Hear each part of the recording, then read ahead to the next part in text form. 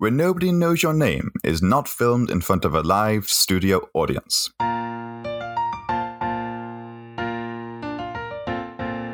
Hello, and welcome to Where Nobody Knows Your Name, a Cheers podcast. I'm James. That's Troy. All right, I'm Troy. How you doing, Troy? I'm good, mate. I'm very good. Always excited to come and speak about episodes of Cheers. Quickly becoming one of my favourites. This episode is episode 23 of season 5, Norm's First Hurrah! Hurrah! This episode aired on the 26th of March in 1987, 3 days before my birthday. It was directed by Thomas LaFaro, and it was written by Andy Cowan and David S. Williger. Interesting that it's directed by Thomas LaFaro, because most episodes directed by James Burrows. This is one of the non-James ones. Do you want to know what Thomas LaFaro's doing now? I know what he's doing. I'm a big fan of his recent work. Working on another bar-related sitcom, did you know? He's an exec producer of It's Always Sunny, keeping on brand with his alcohol amusement.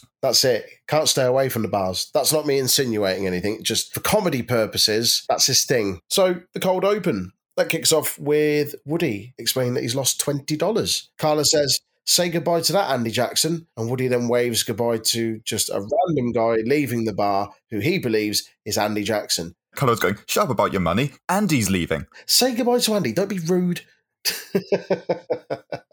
Cliff walks in and explains that he's just found $20 and offers to buy all of his friends a drink. And Carla says, "Well, what are you going to do with the other $19? Oh, it's funny because Cliff only has one friend.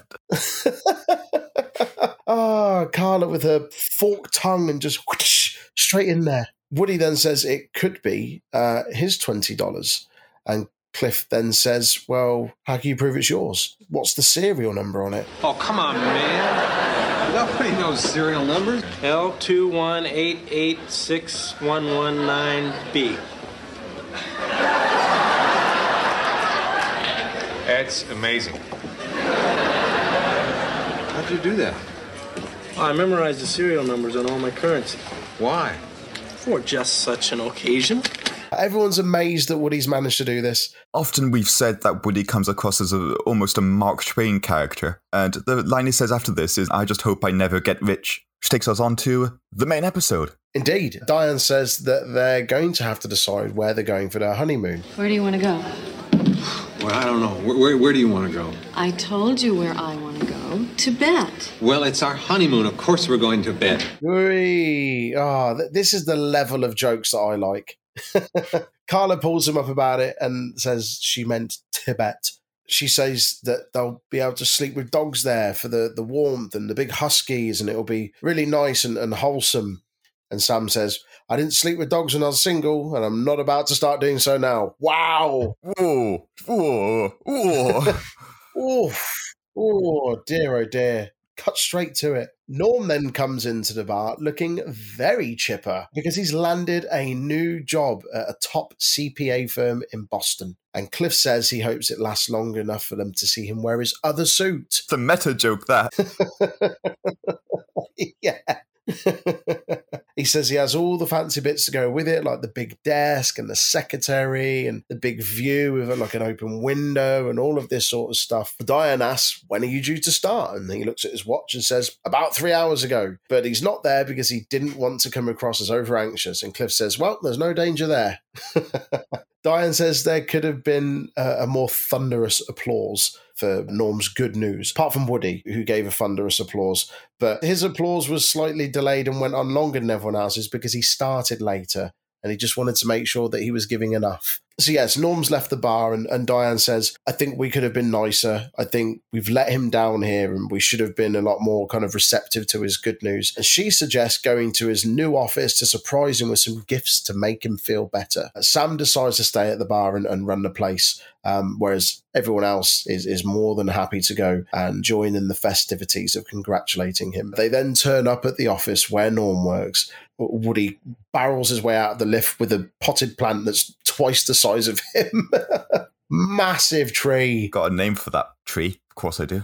Because you love tree pun names. Basically, in the office I used to work in, there were plants, office plants. I gave them all punny names, all of them. There's about 30 of them. All of them. You'll like this one as well for Woody's tree. I call it Plantre the Giant. Plantre the Giant. Wow. I like that you've made it wrestling themed, especially for me. That means a lot. Thanks, mate. Then walk their way down the corridor, kind of taking in the sights, admiring this big fancy building. And Carla goes to open the door to what she believes is Norm's office. And she gets an electric shock off the handle. Damn carpet shocks. Carla gets the electric shock, and then Diane starts talking about her first day and her new job that she had a while ago, to which Carla starts to get a bit bored and then starts kind of rubbing her feet on the floor to build up a bit of a static charge, and then shocks her to stop her talking. And she says, "Can we get one of these for the bar?" Violent mix, that one. They go into the office and it's a closet. It is a closet. It's like Harry Potter's room under the stairs. It's tiny. They all struggle to fit in, and that's before Woody's walked in with the massive plant. Kafka-esque, if you've seen Brazil, the Terry Gilliam film. There's an office worker and his office gets increasingly smaller as the company employs more people. A kind of satire of that corporate state. Yes. This is very much along those lines in that case. They burst in and his room's tiny, and he says, "Did you not think of calling ahead?" And Carla says, "Yeah, but we couldn't find a phone booth. Until now." Whee! And Dr. Crane continues the pun-based banter and says, "Has anybody ever seen Das Booth?" Playing words over Das Boot because it's set in a submarine. Equally as confined, if not more.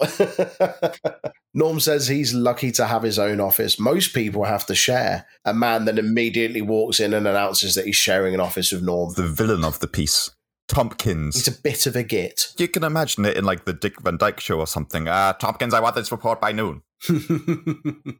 Why, I order. Carla then offers to be the new guy's secretary, but she can't do all of the basic stuff that a secretary does. And so he says, "Well, what can you do then?" And she says, "Call me and you'll find out." And she drapes herself across the table seductively. Oh, Carla, calm down, darling. There's not enough room in this office for that kind of stuff. Like those kind of shenanigans. Oh, with your saucy ways. Norm's supervisor then enters and says, "You could learn a thing or two," while stood next to the new guy. "You could learn a thing or two off this guy." Norm thinks he's talking to the new guy, saying he could learn a thing or two off him. But it actually turns out that he's talking to Norm and that he could learn a new thing or two off the new guy. And he seems very deflated. The new guy, what did you say his name was again? Tompkins. Why, I order. Says he has some season tickets for the Red Sox, to which the supervisor seems very excited and asks him if he wants to do lunch. Norm mentions his business lunch. Norm mentions the supervisor's tie and compliments him on that, to which the supervisor says, "Yeah, my wife got it me, and we're getting divorced." Should have got golf clubs. So that's awkward. Should have got golf clubs. That's the reason for the divorce. Man wanted golf clubs. We then see a supply delivery guy arrive to the office and bundles lots and lots and lots of supplies in there, as Norm's new office is apparently the supply room as well, to which he doesn't believe initially, but when the piece of paper is handed over, can confirm that it is the right room on there and that it is actually the stock cupboard as well, the supply room. Supplies, mother flipper. Supplies, mother. PG podcast. Diane says that Norm makes her sick because he doesn't try hard enough and he just sits around. This is kind of the moment where it goes a little more somber and she kind of opens up a little bit more about what her and the other people at the bar think about him, and that they feel that he deserves better and he should be doing better and he should be achieving better. And she says that her and all of his friends care about him and they're tired of seeing him give up so easily all the time. All the while, the stockroom is continuing to fill up with more and more boxes, and they're kind of having this quite heartfelt conversation whilst he's receiving more boxes and trying to find different places to stack them around. I mean, Diane's got a point, but also she's the one who's, been leaving and returning to Cheers for the past 5 years while saying, "I'm going to be a dancer, I'm going to be a poet." So, rein it in. Yeah, and you've done none of those. Rein it in. Pot kettle. Diane continues to then give this inspiring speech to Norm and, why he should be doing better and how he should be doing better and this and that and the other. He's then asked to sign for the boxes that have been delivered to this supply room. And Diane's telling him, don't do this, don't do that, but you should be doing this, you should be doing that. And so he signs for the boxers. She tells him not to do it, thinking he's just kind of submitting to it. And then he does sign it, and he signs it under the surname of Springsteen. Diane says, you should be the boss. There you go. See? A big Brucey reference. Love that. You a fan of The Boss? Love The Boss. He has a podcast with Barack Obama, which I haven't listened to yet. That is an unusual combination. It's a really, really odd combination, isn't it? But apparently it's very, very good. I would love to see Bruce Springsteen. Would absolutely love to see him live. Big, big fan of his music. Back at the bar, Sam says he's already made plans for their honeymoon. Diane seems very excited by this, and she thinks it's going to be Niagara Falls. I'll tell you what it is, though. It's at the happiest place on earth. The happiest place on earth. What I found funny here is that she thinks it's Niagara Falls, and Sam's reason for it not being Niagara Falls is that apparently it's a tourist trap, and instead he's booked to go to Disney World, which definitely isn't a tourist trap. Tourists? None of them here. No. Diane says that she wants to unravel the mysteries of Tibet and says that, why would we want to go to Disneyland? We can't do that there. Sam says, no, there are mysteries to unravel at Disneyland. Like why Mickey Mouse and Donald Duck have clothing that covers different parts of their body. Cliff then goes on to explain why that happens. Dr. Crane then goes on to ask why they've never seen Donald Duck fly despite him seeing him do karaoke. Diane concedes that there are some mysteries to unravel in Disney World and says, fine, we'll go. I've never been hungover at Disneyland. That's the way I'll start this anecdote. I've never been hungover at Disneyland, but this well-known comedian and charity personality in the UK, Sir Lenny Henry, has been hungover at Disneyland. He said there's nothing worse than being hungover and seeing a giant mouse serve you an omelette. What the hell is that? I missed out on that experience last year. I was due to go to Disneyland, and that could have become a reality. So I could have possibly commented on that. Maybe next time. I'll get back to you with it when I eventually get there. Norm comes back and says that he's taken Diane's advice and he's written down lots of ideas for the boss, but he's scared about putting his butt on the line. Carla says, well, how do you think the line feels? Kick a man when he's down. Oh, all right. Kick it. He's already feeling a bit deflated. He's just found this little bit of confidence. He's just had this inspiring chat with Diane, and he's picked himself up, and he's feels like he's doing the right thing. And Carla just swoops in there and just bats him right back down to earth. Yeah, well, Carla probably thinks Norm could do with a bit of deflating. Bam! So Diane suggests instead of writing to the supervisor and proposing his ideas, that he should actually write to the board of directors, because she's worried that the supervisor will just steal the idea for his own. Yeah, thief. Idea thief. Sam says that his dad told him in moments when he was nervous, when he was at school, to think of the kids just stood there in their underwear to stop him from being nervous. And he said that was quite easy though, as he'd gotten with half of the girls there already. Oh, Sam, you dirty, dirty maverick. Anyway, I was just describing how they make maple syrup by draining the sap from the trees when I happened to look down and notice how nicely Cindy Van Rippen had filled out. Oh, yes. Well, what happened next? Well, I smiled at her, and she smiled at me, and then after my little speech, we stole a few moments in the cloakroom. Oh, I mean, after they drained the sap from the tree.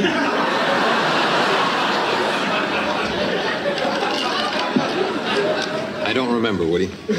Oh, great, Sam. Get us all revved up and then leave out the best.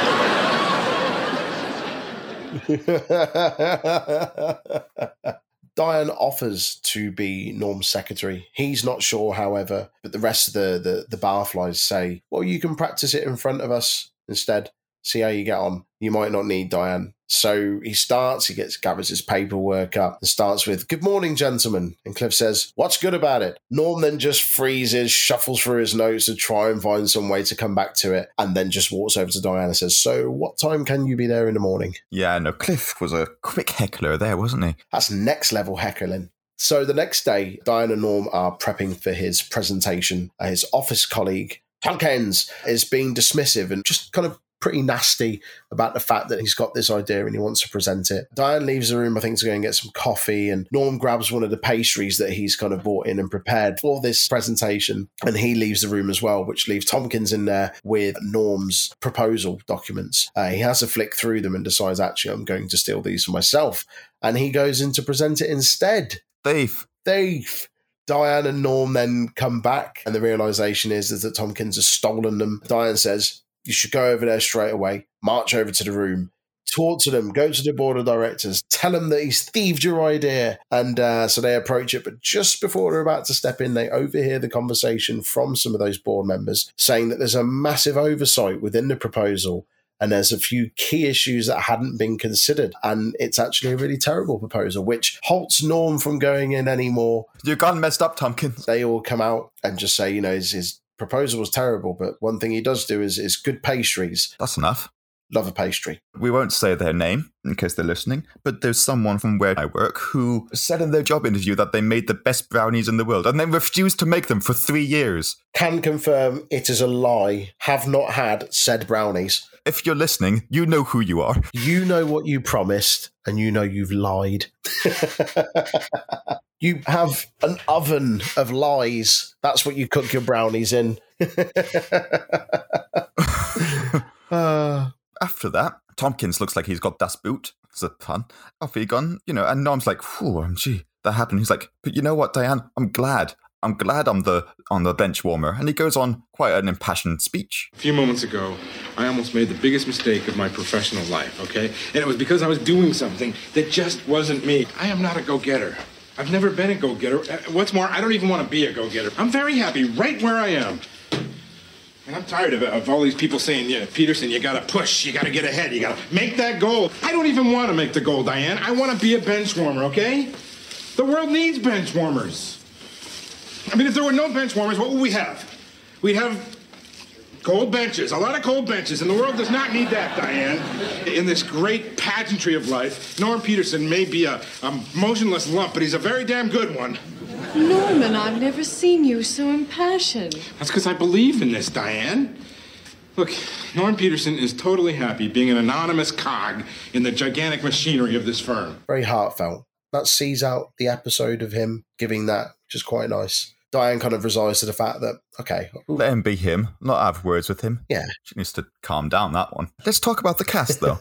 Who makes up the team at Norm's new workplace? Warren Tompkins is played by Tegan West. Made his film TV debut in Wonder Woman. He was also in Trapper John M.D., Hill Street Blues, Law and Order, The X-Files, Chicago Hope, Jag, The West Wing, and many others. It's been in a fair whack. Neil Zevnik as supervisor. He also appeared in Galactica, 1980, The Misadventures of Sheriff Lobo, BJ and the Bear, and The Nanny, among others. Some great titles in there. Also got Jeff Williams, who played the office supply delivery guy. He's been in a fair whack of stuff, actually. Party of Five, Orange is the New Black, Bull, Ballers, American Odyssey, NCIS, The Mentalist, Desperate Housewives, The West Wing. Facts of Life, Remington Steele, Charles in Charge, Murder, She Wrote, Law and Order, The Sopranos, many others. Gets around. Does your boy Jeff. He does. Your boy Jeff. We also have Ron Davis as board member.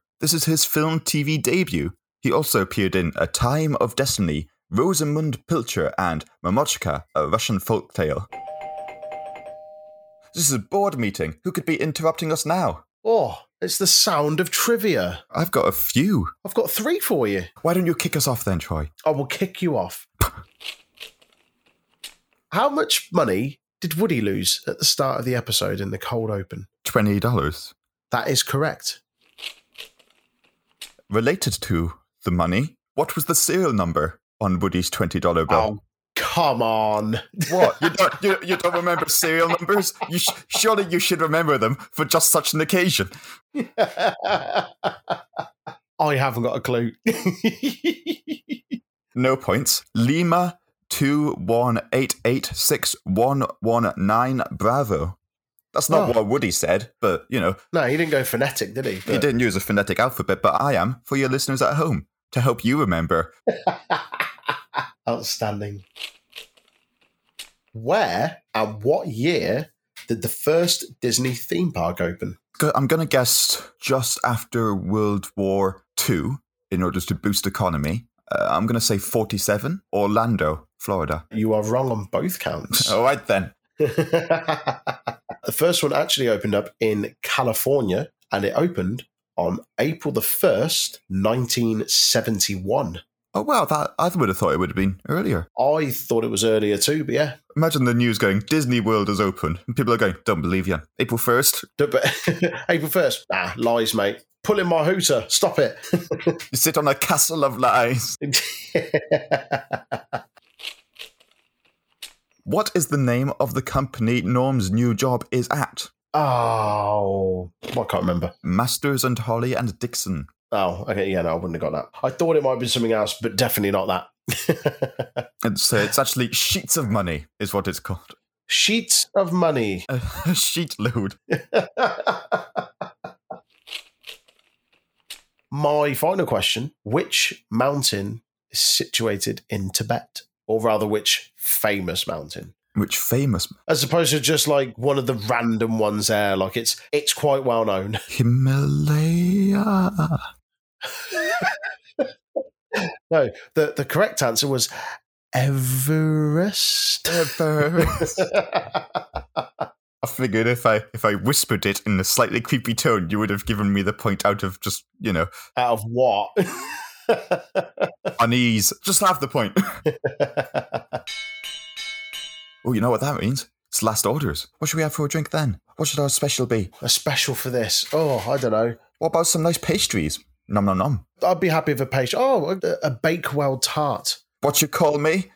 You tart. There's I had a Bakewell tart cocktail some time ago, and I love Bakewell tarts as a pastry. So yeah, I'll have one of those Bakewell tart cocktails, please, with an actual Bakewell tart on the side as well, because I can't get enough of the taste. Marzipan goodness. Lovely. While we're enjoying those, if you want to be your own Norm and embrace your full Norm potential, then go on our Patreon, where we have a special tier called The Norm, where you'll get early episodes, some little-known facts in the form of a newsletter, and some bonus episodes, which I think is exciting. It is exciting. Exclusive access to bonus episodes. Love a bonus episode. So yeah, check that out. I think at the end of this episode, we can say that Norm is certainly the boss of this episode. He nailed it. Good job, George. Good job. He's his own boss, and that's all that matters. Thank you for listening to Where Nobody Knows Your Name.